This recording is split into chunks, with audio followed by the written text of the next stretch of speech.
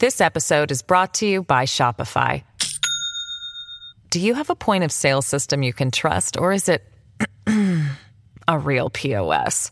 You need Shopify for retail. From accepting payments to managing inventory, Shopify POS has everything you need to sell in person. Go to shopify.com/system, all lowercase, to take your retail business to the next level today. That's shopify.com/system. Your brain needs support, and new Ollie Brainy Chews are a delightful way to take care of your cognitive health. Made with scientifically backed ingredients like Thai ginger, L-theanine, and caffeine, Brainy Chews support healthy brain function and help you find your focus, stay chill, or get energized. Be kind to your mind and get these nootropic chews at ollie.com. That's OLLY.com. These statements have not been evaluated by the Food and Drug Administration. This product is not intended to diagnose, treat, cure, or prevent any disease. Welcome to the New Books Network. Good day. Welcome to New Books in Military History. This is Boris Karpa, and with me is Professor John D. Hosler from the Command and General Staff College, and he is an editor of a fascinating book which I've read with great interest. It's, I think, important for anybody who cares about history. It's called 7 Myths of Military History, but as we will discuss today, I think it has an importance somewhat beyond this. I'm pleased to have you with us today, John. Thank you for having me on. Great to be here. And as I always say, on this show, we are creatures of tradition. And so there are some traditional questions which I always ask the guests on our show, and the first one is, can you tell our listeners, can you enlighten our audience a bit about what this book, 7 Myths of Military History, what is it about, what does it bring to the table? Sure. So 7 Myths of Military History is an attempt by a panel of experts in various fields to examine some of the more persistent myths and mythologizing that go along with military history.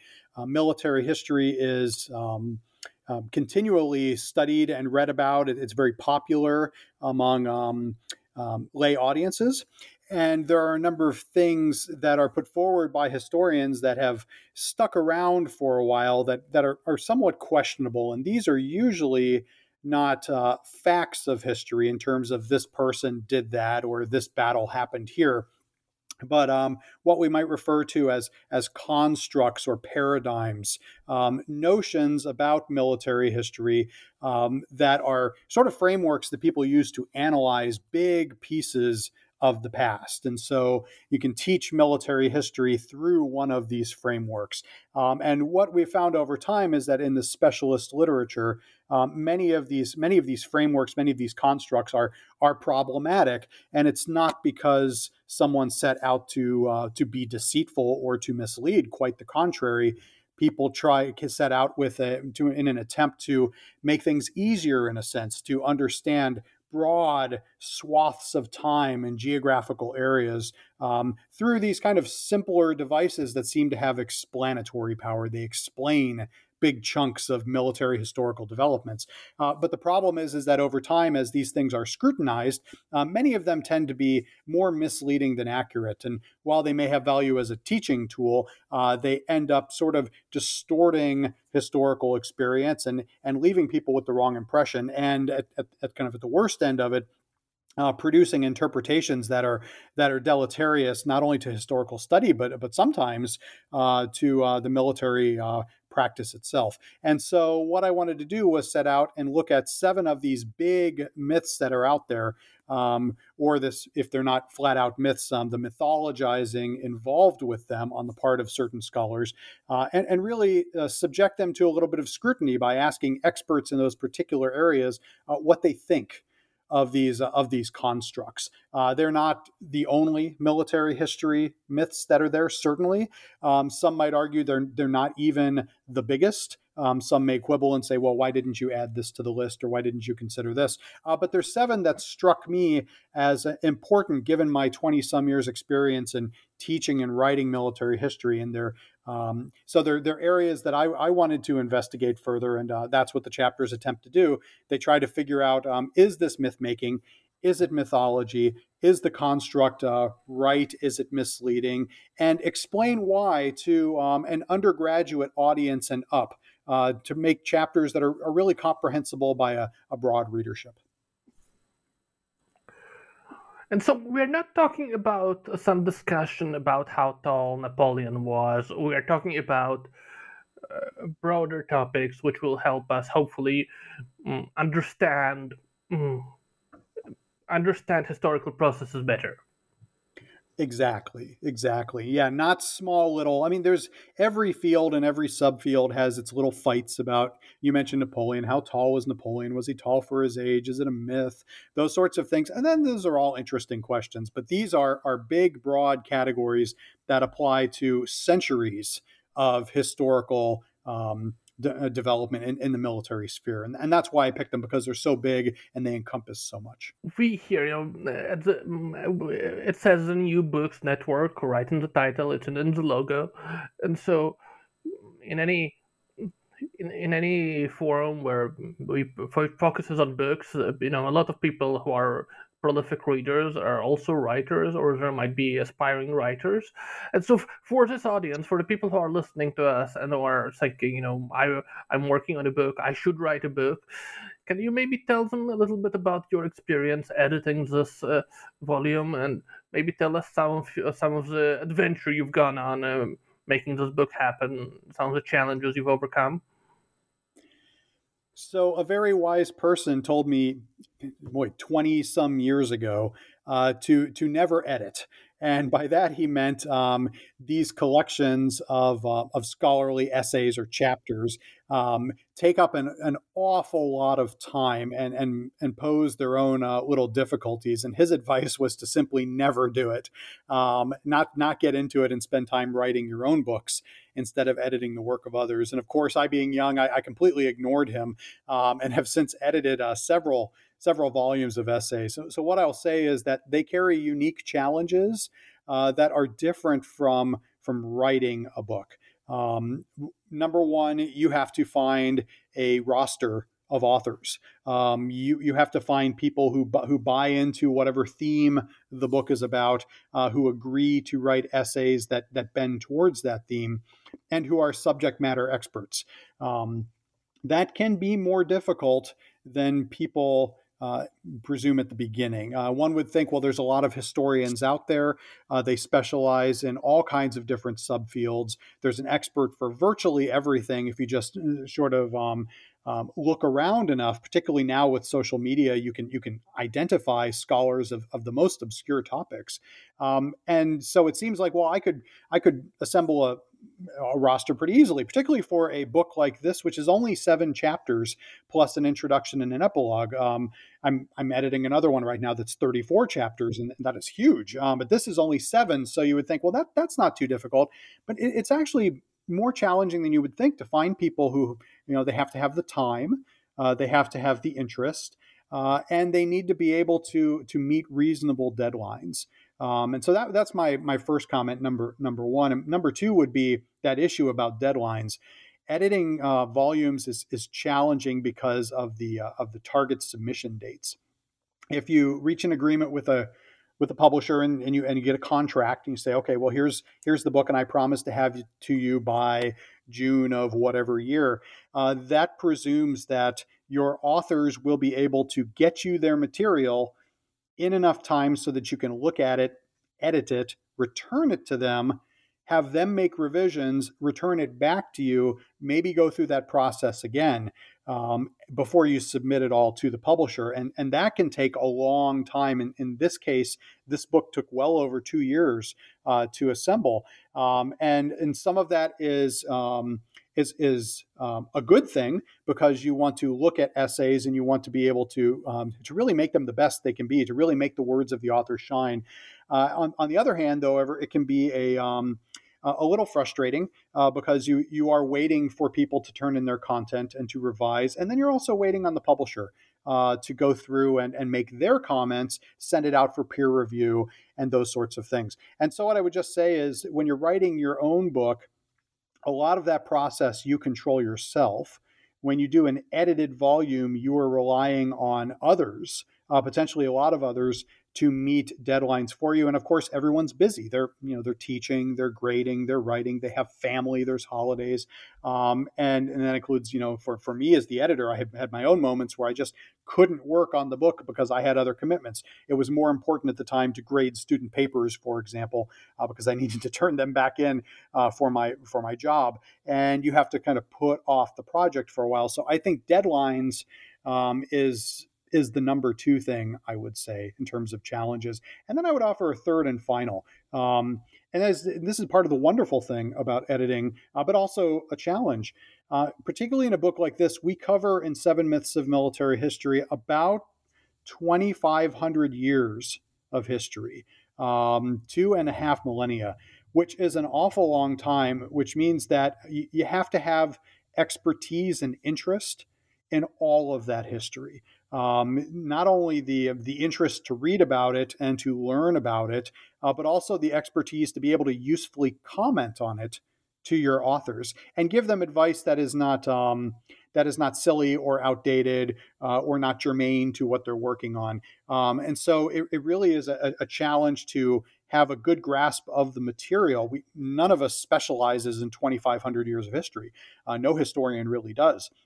So can you step out of your comfort zone, learn about broad areas of history that may or may not be within your area of specialization?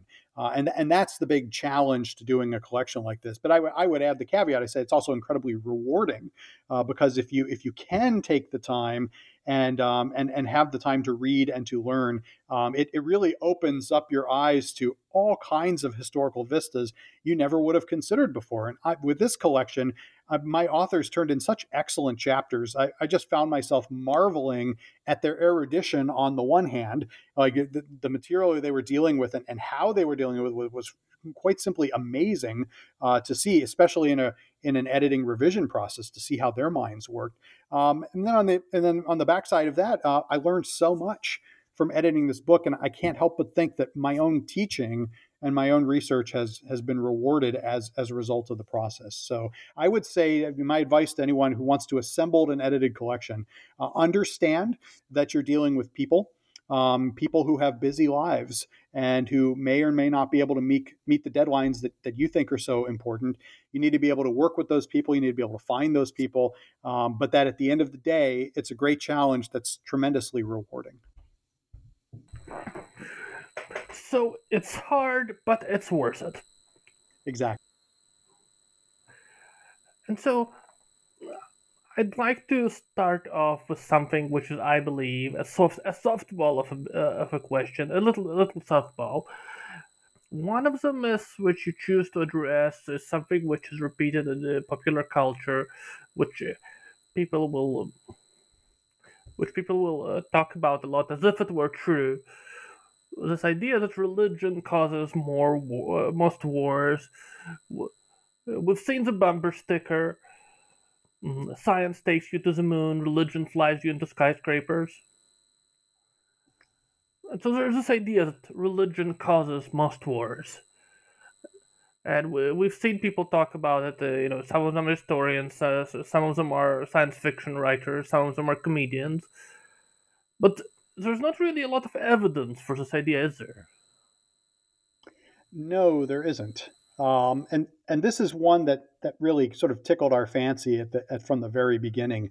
When I spoke to the author Andrew Holt about writing this chapter, the rhetoric that's out there that religious war causes more conflict than anything else. And he notes some very famous people who made those sorts of comments. The comedian George Carlin, probably most famously, but also types like President Richard Nixon and others in the past who have said, well, religion is the cause of all this conflict. And I think there's various reasons people say that.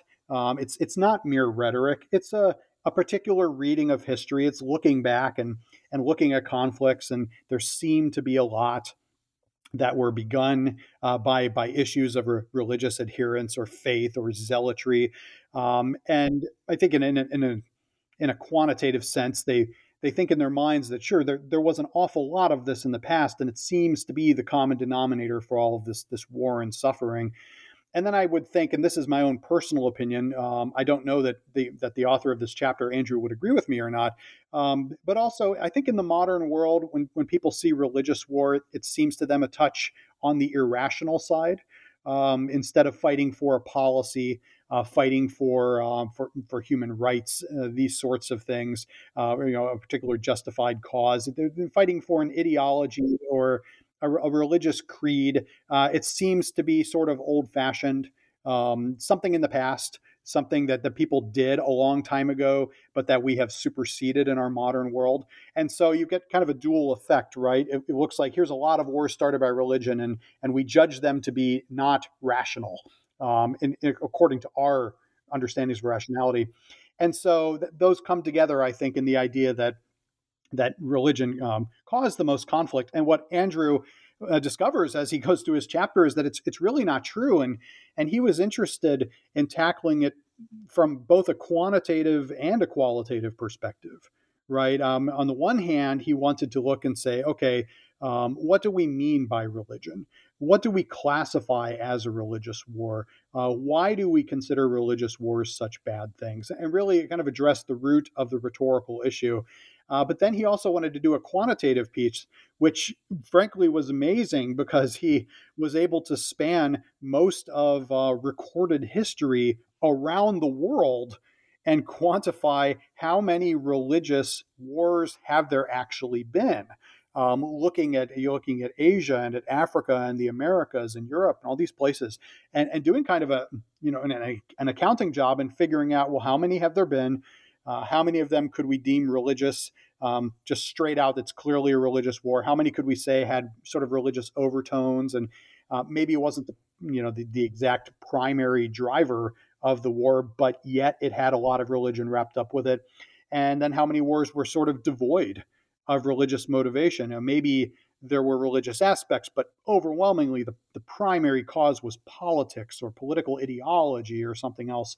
And he went through the sources that have looked at this and found that, numerically speaking, religious wars are only a very small fraction of the wars that have been fought in the history of the world.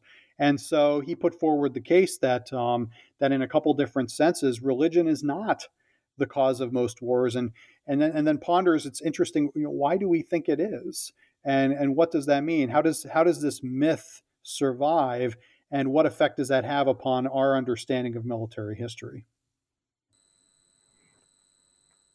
And so, just to drill down a bit for our audience who have not read the book, essentially what has been done is that there's if we take the definition of a war, a religious war, strictly, rather than just to include something which we believe might have started because the two parties have different religions, or something which has a religious undertone. But if we restrict ourselves to wars which, like the Crusades, which had a specific, explicit religious reason, then we have that only a minority of conflicts actually have such religious motivation to them. Right, exactly. And whereas, as I mentioned, you might have wars that have certain religious overtones, but they are not primarily being fought on religious grounds. And of course, if we start pulling in anything that seems religious to us, then it's very difficult to have a strict definition of anything. It is, and that's one thing that Professor Holt talks about. How do you even, number one, how do you define religion? And number two, how do you define a religious war? And what he found is that there's considerable disagreement among scholars on what it even means. So if you say that a war, which one war that had been dubbed a religious war, was things like the 100 Years' War in England and France, which certainly during the Middle Ages, you're talking about two states that have strong religious bases, but they're not fighting about religion at the end of the day. They're fighting about royal politics. They're fighting about North Atlantic trade. They're fighting about other things. Sure, religion is there, and you have holy warriors like Joan of Arc, and certainly there's a religious resonance, but The point he would make is that it's not primarily a religious war. That's not why the war started. That's not why the war was conducted. It's not why the war keeps coming back after taking several pauses over the course of 100 some years. And so we really need to differentiate wars like that are not religious wars, that are really political wars, and find a way to separate them. I think the difficulty is in some periods, religion and politics go together so thoroughly, it can often be difficult to distinguish them. But I think the idea of sort of would a reasonable person look at the 100 Years' War and say, you mentioned the Crusades, and say those are the same types of war fought over the same things? And the answer is obviously no. The Crusades are fought for such specific religious purposes. Everybody knows it. It passes the smell test, whereas the 100 Years' War really doesn't. And so he found himself trying to make those distinguishing characteristics. And of course, everybody can disagree with those. But in his analysis, he said, once you narrow it down and say, look, let's take these wars. They're not religious. Let's be honest with ourselves. They're really not. Take them out and then do the quantification. And that's how he got the results he did. This episode is brought to you by Shopify. Do you have a point of sale system you can trust, or is it a real POS? You need Shopify for retail. From accepting payments to managing inventory, Shopify POS has everything you need to sell in person. Go to shopify.com/system, all lowercase, to take your retail business to the next level today. That's shopify.com/system. And so something like 15% of these recorded conflicts are religious wars. Right. It's a shockingly low number compared to what you generally hear.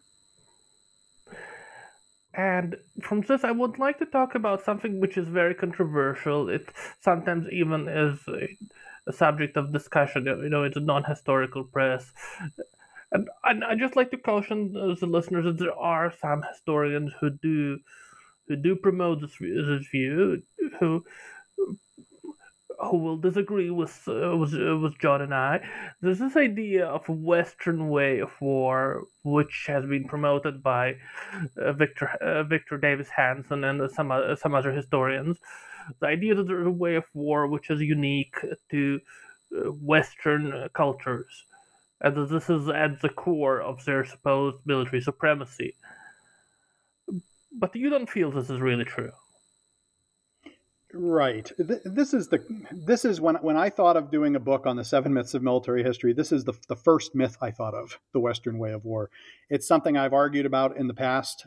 It's something I fundamentally disagree with. And there's my bias, which was clear to see. And it's one of those constructs that I was talking about in the very beginning. One of those things that it has sort of the air of truthiness about it, right? People will look at it and say, well, if I look at the history of the world, it seems like for a long time, Western states have dominated the world in terms of colonialism and imperialism. And if you look at the world wars and these sorts of things, and they ask the question, well, why is that? And one of the answers that was now has a legacy of over 30 years is that, well, there must be something about the way that Western states fight. And some, like you mentioned, Victor Davis Hanson, some will extend that and say, well, it's not necessarily a way they fight in terms of machinery and techniques and whatnot, but also maybe a part of their culture, maybe a way the West thinks about warfare. And since I've been reading about this since the 90s, I've been very dubious of the concept. And we have an author who wanted to tackle it head on, Everett Wheeler, who is a classicist and is sort of the perfect person to do this, because arguments about the Western way of war really tend to stretch backward all the way to the period of the ancient Greeks.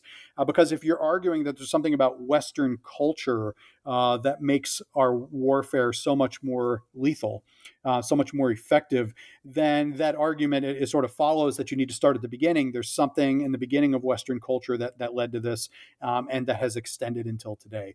And usually, for Hanson, you go all the way back to the Battle of Marathon during the Persian Wars. Others have different starting places.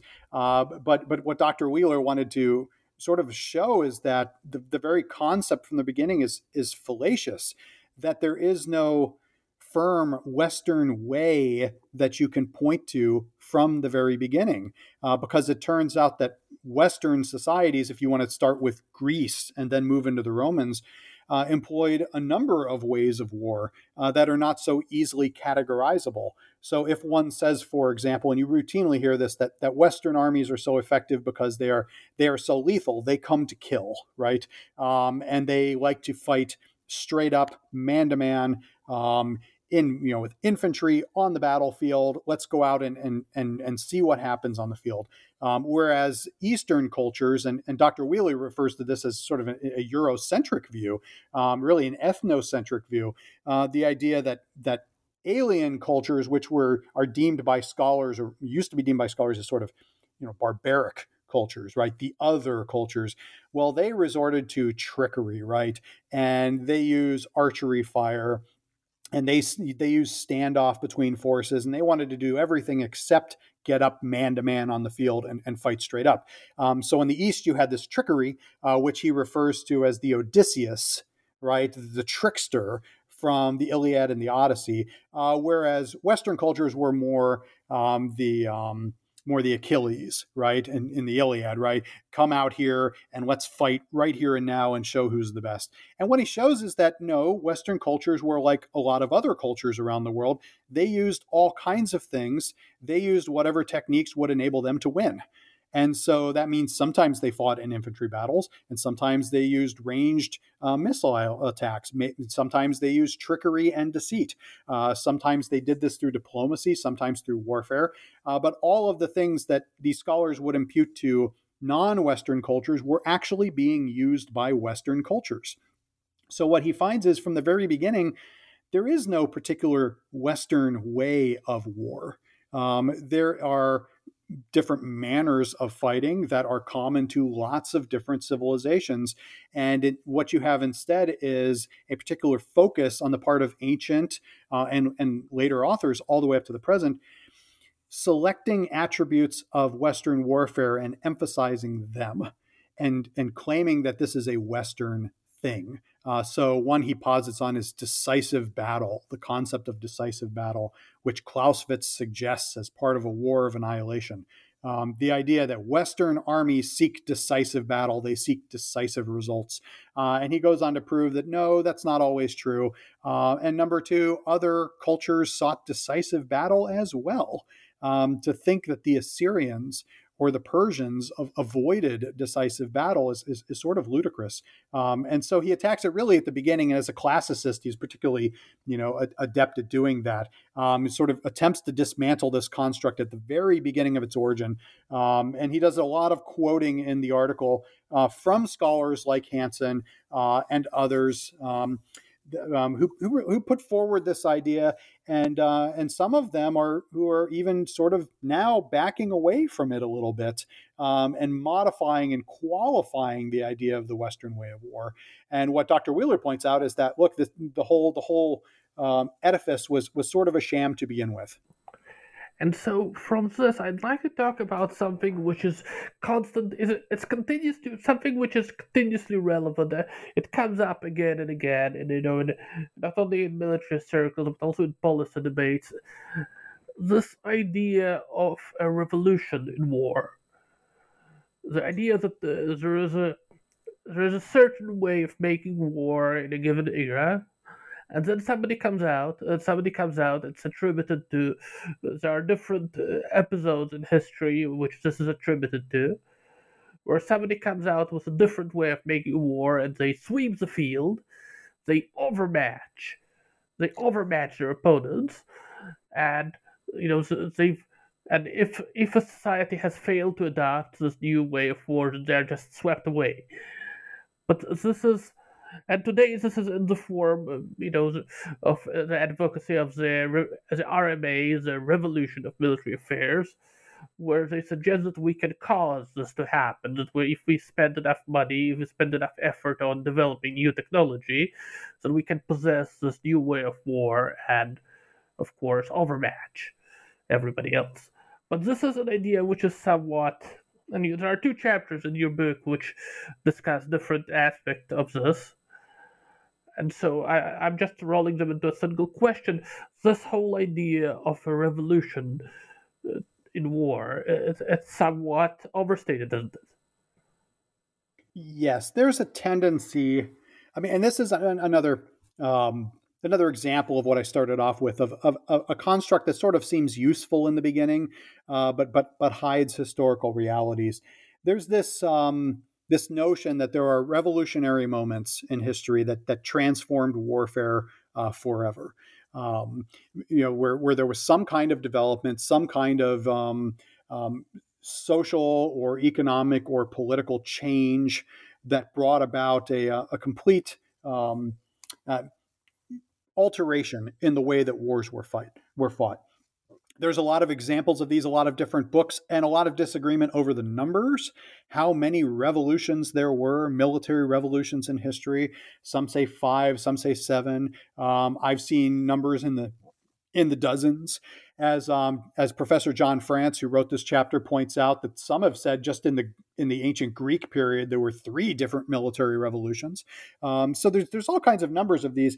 I think it stems from historians being centered on either events or those moments where they want to see some kind of definitive change, where they can say the world was like this up to this point, and then something changed and the world was different. Right? It was a revolutionary moment. And those revolutionary moments ushered in massive changes that thoroughly revised the way that armies fight and that military enterprises are the way the military enterprises are viewed. And they look at such things like the French Revolution, this idea that nationalism sweeps through France and creates this drive on the part of citizens to become a citizen army, and that's a revolutionary change. Um, and those moments can be very useful in the classroom, I have to point out, because it again chunks out history into definable bits. So you can say, well, there was the period before the French Revolution, and then the period after the Revolution, and so we can teach that revolutionary period as a period of change.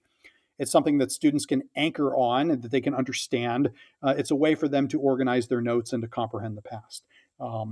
But what John France points out is that, number one, not only is there a lot of disagreement about what is revolutionary, is that almost all of these things are not actually revolutions. They're more in an evolutionary model. Change happens slowly, it happens over time, it happens incrementally, and very rarely do you have these big splashes where everything is different. So one example he points to, if you look at the French Revolution, which is a very popular one, where you say, that nationalism changed Western warfare because now you have free citizens fighting. He points out, yes, absolutely, there were some free citizens who signed up, but Napoleon, to conduct his wars, had to rely on conscription. He was forced to rely on conscription for the bulk of his conquest. That's not a free volunteer army. That is a conscripted army, an army that is gathered together of people who, however well they may have been disposed towards the cause, did not envision themselves in a military career and now find themselves in uniform. And if that's the change, well, you can go back plenty of centuries before the French Revolution and find people being pressed into service in uniform. Is it a conscription act? Is it the French levy en masse? Well, maybe not. But the concept of taking people who don't necessarily want to fight and making them fight had been around for an awful long time. So what he would say is that the revolution is more of an incremental change. It's an evolution of the concept, certainly, but it's nothing radical. It's nothing revolutionary. And so his essay really drives at that notion that this game, what he calls it, an academic party game of picking revolutions and finding those moments where things indelibly changed and life will never be the same, is sort of a fruitless enterprise that obscures a lot of what was really going on. And it interestingly fits into some of the other material in the volume. One of the things about the myths that I found so fascinating is how often they interlock with each other. So, for example, the military revolutions, if you look at them, I think all of them, if not all of them, most of them are centered in the West. They have been proposed as changes in Western warfare. And then those lead into the discussion of Western way of war again. Oh, well, there's something about the West that's special because the West had military revolutions and other states did not. And what he points out in his essay, Professor Francis says this is patently absurd because you look at these modern Western navies trying to sail around the world and they get to Mumbai. The British get to Mumbai and they get defeated. In 1689. So where is this Western prowess? Where is this revolution that powered new army? So the military revolutions piece is one that's fascinating. The other one that you mentioned, the revolution in military affairs, or the so-called RMAs, a concept that's it's been around about since the time of the U.S. Gulf War in 1991, thereabouts. This idea that armies can go in and deliberately revolutionize usually their technology. Sometimes you talk of non-technological RMAs, but usually they're technology based. Can affect a sort of a small revolution that gives them an asymmetrical advantage, or as you said, overmatch against an opponent.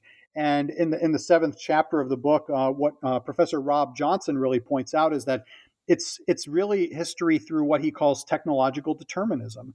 The idea that you look in the past and you find those moments where there was a technological change, and it all of a sudden has an explanatory power. Once we have this gun, once we have this plane, once we have this thing, then it fundamentally changes how we manage military affairs. And over again, he in a very well-crafted essay, he takes us through the philosophy of technological determinism and looks at the RMA and comes to find it's not really the so-called RMA, that is doing these things. It's humans making choices given the constraints that they have and their own capabilities and the votes of their adversaries, and problem solving, thinking critically to come up with solutions.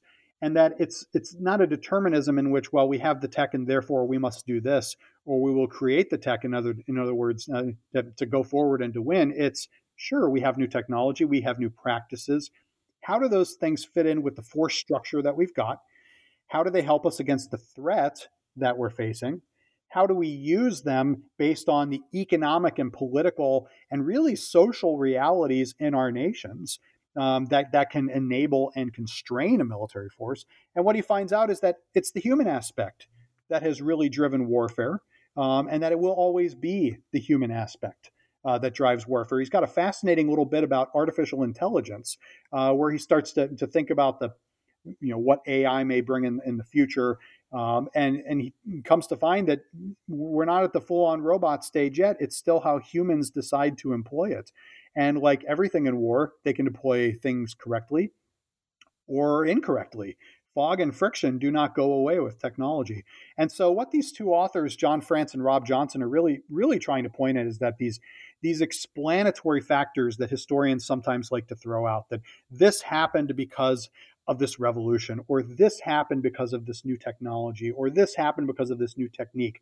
Really what you're looking at is this happened because you have a complex military organization full of human beings making decisions with the things they have at their time, at their disposal, and coming up with the best solutions they can come up with in the context of fog, friction, human error and foibles, political interference, and all these other things that can happen. And that instead of looking for these big markers to say, well, this changed everything, or nothing was the same after this point, which is very sort of event focused. That there's a moment in the past where everything that on which everything pivoted. Instead, look at the context, look at the large story, look at the evolution of these things, and that's where the truth really lies. It lies in the human sphere. It lies in the realm of creative, critical thinking, human decision making, not with any particular moment that changed everything or a piece of technology that completely radicalized the way we think and live. And from this, I'd like to move into a particular form of I would say the RMA before the word was coined, and of course we are talking about strategic air warfare, which in its original form It was originally advocated as this idea that you would send these bombers, that they would strike deep into the enemy's territory, they would wipe out their industries, they would, sometimes it was advocated that they would, kill the civilians in their homes, and that they would win the war for you without actually fighting on the front, because they would so devastate the enemy, so devastate their homeland that they either would be unable to wage the war, or they would lose the will to do so. And so this Right. idea has been challenged a lot, in the military press and professional publications. But the argument which is made in the book, and which is elsewhere also made, it many people are not familiar with it, and maybe you could explain this. Maybe you could explain this to our audience. I would say that you're correct. I think of all the chapters in the book, this would be the one that people in the know would nod their heads to and say, "Sure, yeah, that of course that's sort of mythological." I don't know that the general public knows that or thinks about it, and I also think there's still a few diehards out there who still talk about strategic air power. It's a fascinating topic. It's when airplanes began to be used in a military manner, armies were opening up a whole new domain of warfare, the aerial domain, and it was completely untested. There had been dirigibles and balloons, and certainly there had been some role, from Napoleon forward, of people floating in the sky. But the idea of using aerial bombing to defeat an opponent it was brand new. There was no doctrine for these sorts of things. It's sort of dreaming up. You're starting from ground zero and saying, okay, so what do we think airplanes can do? What can we do with bombers? And to be a little cheesy, the sky was wide open, right? And so the earliest theorists, people like Giulio Douhet, the Italian, and Hugh Trenchard in the RAF, they're looking at this and they're thinking of the possibilities. And they had been emerging from World War One, which was a horrific, destructive war that saw 9 million combatants die. And the common thought among these air power enthusiasts, I think was one that was very aspirational and very positive. How do we avoid ever suffering through this again? How do we make sure that those soldiers don't die in the trenches? And the idea was we use technology. We bomb our adversaries from the air. We destroy them. And as you said, it involves from the very earliest the deliberate targeting of civilians, deliberate collateral damage. Douhet talked about these bombing squares in which you would saturate a target with high explosive, incendiary, and chemical weapons to destroy civilian and military infrastructure at the same time, but particularly civilian. At which point the citizens would petition their government. They would demand the withdrawal from the war, and you would get a good political solution to the war. And the idea is by doing this, you don't have to send in army divisions. You don't have to send in what we call today boots on the ground. And there was even this theory that so many squadrons of airplanes could replace those divisions. You wouldn't even need those soldiers. And so it's been a dream for a long time to do this. And you can see why the dream is sort of so seductive in a way. It's fewer losses of life. You don't have the trenches from the Western Front. It's a technological solution, which is simultaneously interesting and exciting to the public. I mean, the public has long been captivated, as John Curatola points out, by high technology, by these death-defying human accomplishments in the air. And reasonably, it's probably cheaper if you can win with a few squadrons of bombers, as opposed to turning your society to a wartime posture and going on rationing and upping your industrial production and spending all of that money and going into debt. It seems like a clean clinical solution. And I would finally say it's politically very palpable, because a national leader can say, look, this isn't going to cost much money or lives. We're just going to use aircraft. We're going to bomb them from the air, and we'll get a solution. And so it's sellable. The rhetoric is very sellable. But what Professor Curatola points out is that it's a dream. You can do strategic bombing. You can attack strategic targets that are supposed to collapse the enemy's war effort. But what we found in every attempt at doing this is that it doesn't work. Is that it didn't work in World War II with the combined bombing offensive. Some will say it worked against Hiroshima and Nagasaki in the Pacific.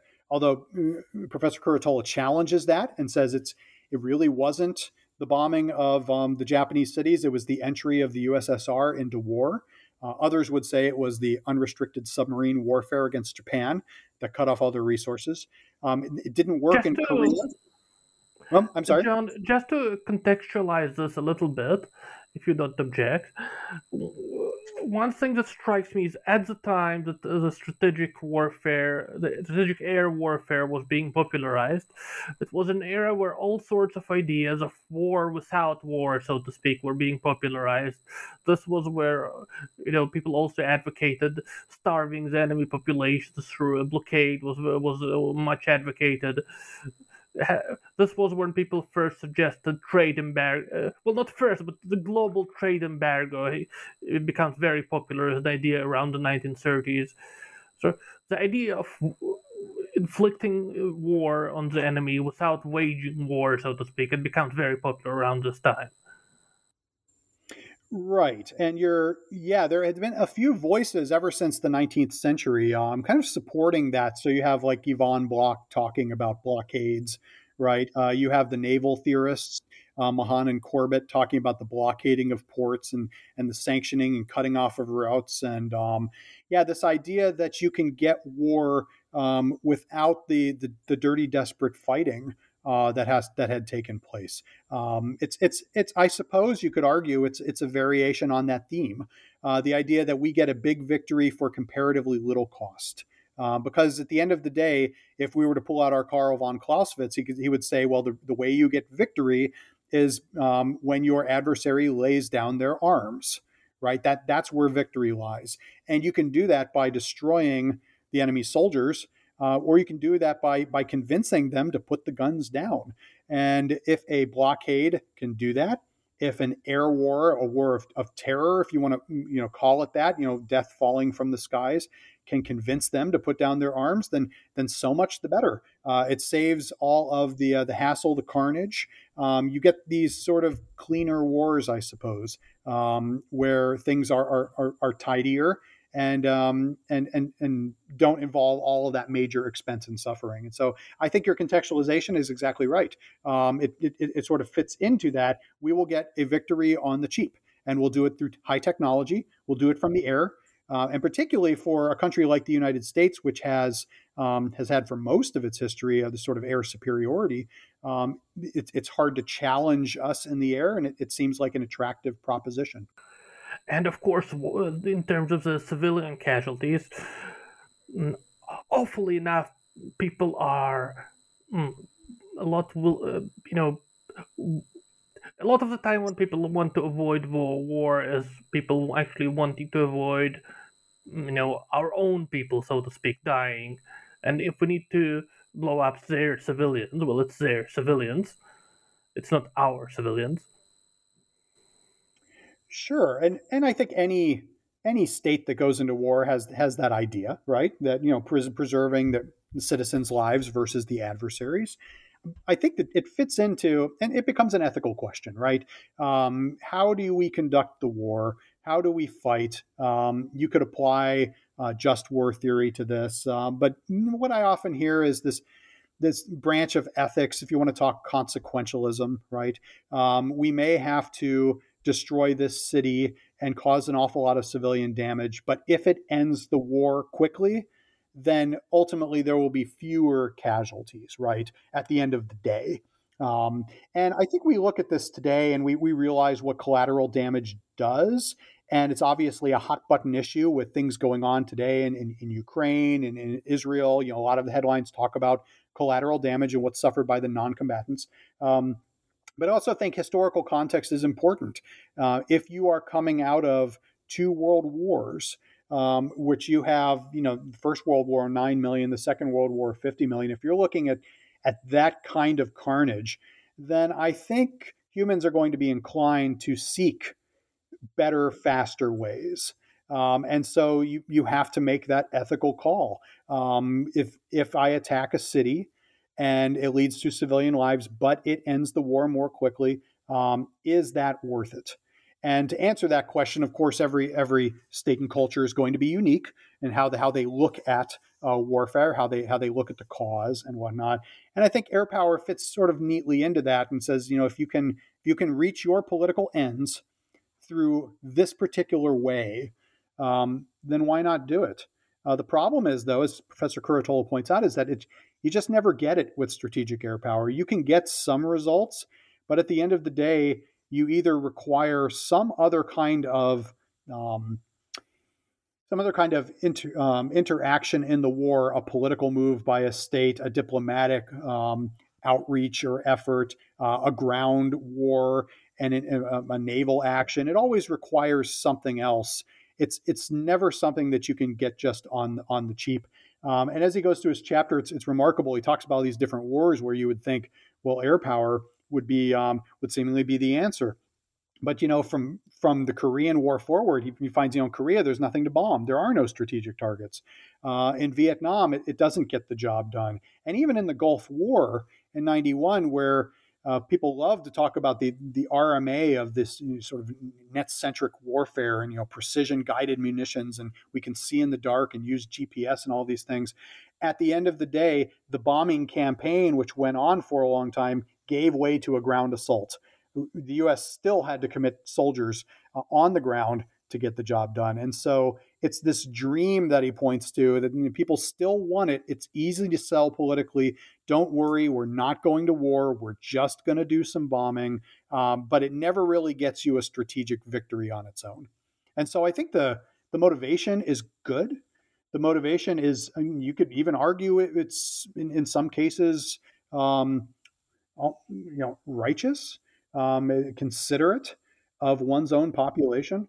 But if you never get a strategic victory from it, then sort of what's the point of it? And I think what his article really does is challenge those who are still in the mode of thinking, why don't we just do it from the air and spare our citizens? It really requires a lot of thinking as to whether that's even possible. But I would just like to push back a bit because I think there's a distinction to be made between the idea of a strategic air power, between bombing Hanoi or Dresden or what have you, and the use of these guided munitions, these long range guided munitions, such as what the United States has done in Serbia, where you could use your air power to sort of engage the enemy's forces through their depths. This isn't the same as what we've discussed prior. Right. I think if you're talking long range fires, then yeah, that's a different component of warfare than strategic bombing. To the degree that if both of them can reach out and hit distant targets in the enemy's rear areas, they have a similarity. Of course, air power can go much further than even the longest range cannon. If you're talking about cruise missiles and things like that, they obviously have a much longer range. I think that I don't want to put words in Professor Curatola's mouth. I suspect his response would be, even with things like that, you still might not achieve a strategic victory with long range fires, whether they're being delivered by aircraft, whether they're being delivered from ships or from ground sources. That there's, at the end of the day, you're looking for targets that you can collapse that will have a strategic effect, right? So if I'm bombing a city, if I'm attacking a political leadership, for example, is there any strategic target that you can collapse to get a strategic victory? And I suspect he would be skeptical of that, no matter what particular means you're employing to do that. And from this, there's something which I really liked how it was exposed in your book. This idea, which always comes up. It's come up at least in the 1930s, that the era of big wars is going to end. We're moving to a new era of warfare. Of course, Lind calls this the fourth generation of war. Recently, they've called hybrid warfare. This idea of these insurgencies or state-sponsored insurgencies, they're going to replace war as we know it. But they've always been with it, haven't they? Absolutely. Dr. William Kaut really kind of takes this on and is, talking about, when I asked him about it, I said, how do you want to phrase this? Do you want to talk about, fourth generation warfare, so-called? Do you want to talk about asymmetrical warfare, hybrid warfare, insurgencies? And his response, I think, was really good, is that they're all kind of part of a piece of the same pie. And so he wanted to do them all. And so the chapter really explores them all. But, for those readers or those listeners who are unfamiliar, this idea of generational warfare, again, it harkens back to what I was talking about earlier, these moments where things changed, right? This idea that the first generation of warfare is, the use of mass, of manpower. The second generation of not of massing soldiers, but massing effects, right? And then maneuver warfare, a la sort of mechanized maneuver being this third generation, and now asymmetry and insurgency, this new way of thinking, which he pins back really to what a lot of thinkers go back to as they look at Mao Zedong in China. And his concepts of revolutionary warfare that he is writing about in the 1930s as the beginning of something new. And he employs, I believe, no less than President John F. Kennedy, right, speaking at West Point about this new kind of war. And what Professor Kaut figures out is that it's not new at all. Insurgencies have been around for an awful long time. The idea of using these sort of covert actions, guerrilla actions, political insurgency really has a long legacy. It might not be as pronounced as state-on-state warfare, which gets all the headlines, but the fact is that you can go back and find all kinds of insurgent groups trying to pull this off. And he also, in a section of the essay, which I think is very interesting, he says it's not really Mao either, that if you're looking just at the 20th century, you can find earlier examples in the Irish Revolutionary Wars that predate Mao. But even the Irish themselves are not the originators of these things, that they really have a long legacy. And so he casts a lot of doubt on the idea that there's anything new here. It may be more pronounced. Certainly, he finds that the combination of insurgency with political messaging is more pronounced in the modern world. And when we think of modern day terrorism, the way it operates, not just in terms of violence, but the political messaging attached to it. And he goes through the modes of, when do you use that political messaging? Do you radicalize the population before you fight? Do you radicalize them while you're fighting? Do you just go ahead and forego their radicalization and just fight? And once you seize political power, get the public on your side? And there's all different forms of it. But know that this is a very old technique. What he does point to, though, is along with the political messaging is how the modern world facilitates insurgency in certain ways that could not be done in earlier centuries. And so he's doing a little bit of kind of, I think, very balanced and collegial give and take here, right? Insurgency is not new, but it's different in the modern world because of the technologies that are available. And so he talks about things like dynamite, for example, automatic weapons, even non-automatic weapons that are easier to load and faster to fire. One of the things he comments on is that you can take a small group of insurgents today, and they would have the combat power of a regiment from the past, or even a division of soldiers with muskets. That if you give them TNT and automatic weapons, they pack the punch of much larger groups of soldiers in the past. And so what he says is that it's not that insurgency is new. It's that in the modern world, it's easier to make a definable difference with one. You can have more of an impact. You can cause more of a splash because of the materials that are available. And when you combine that with political messaging, it can be a very powerful and lethal combination.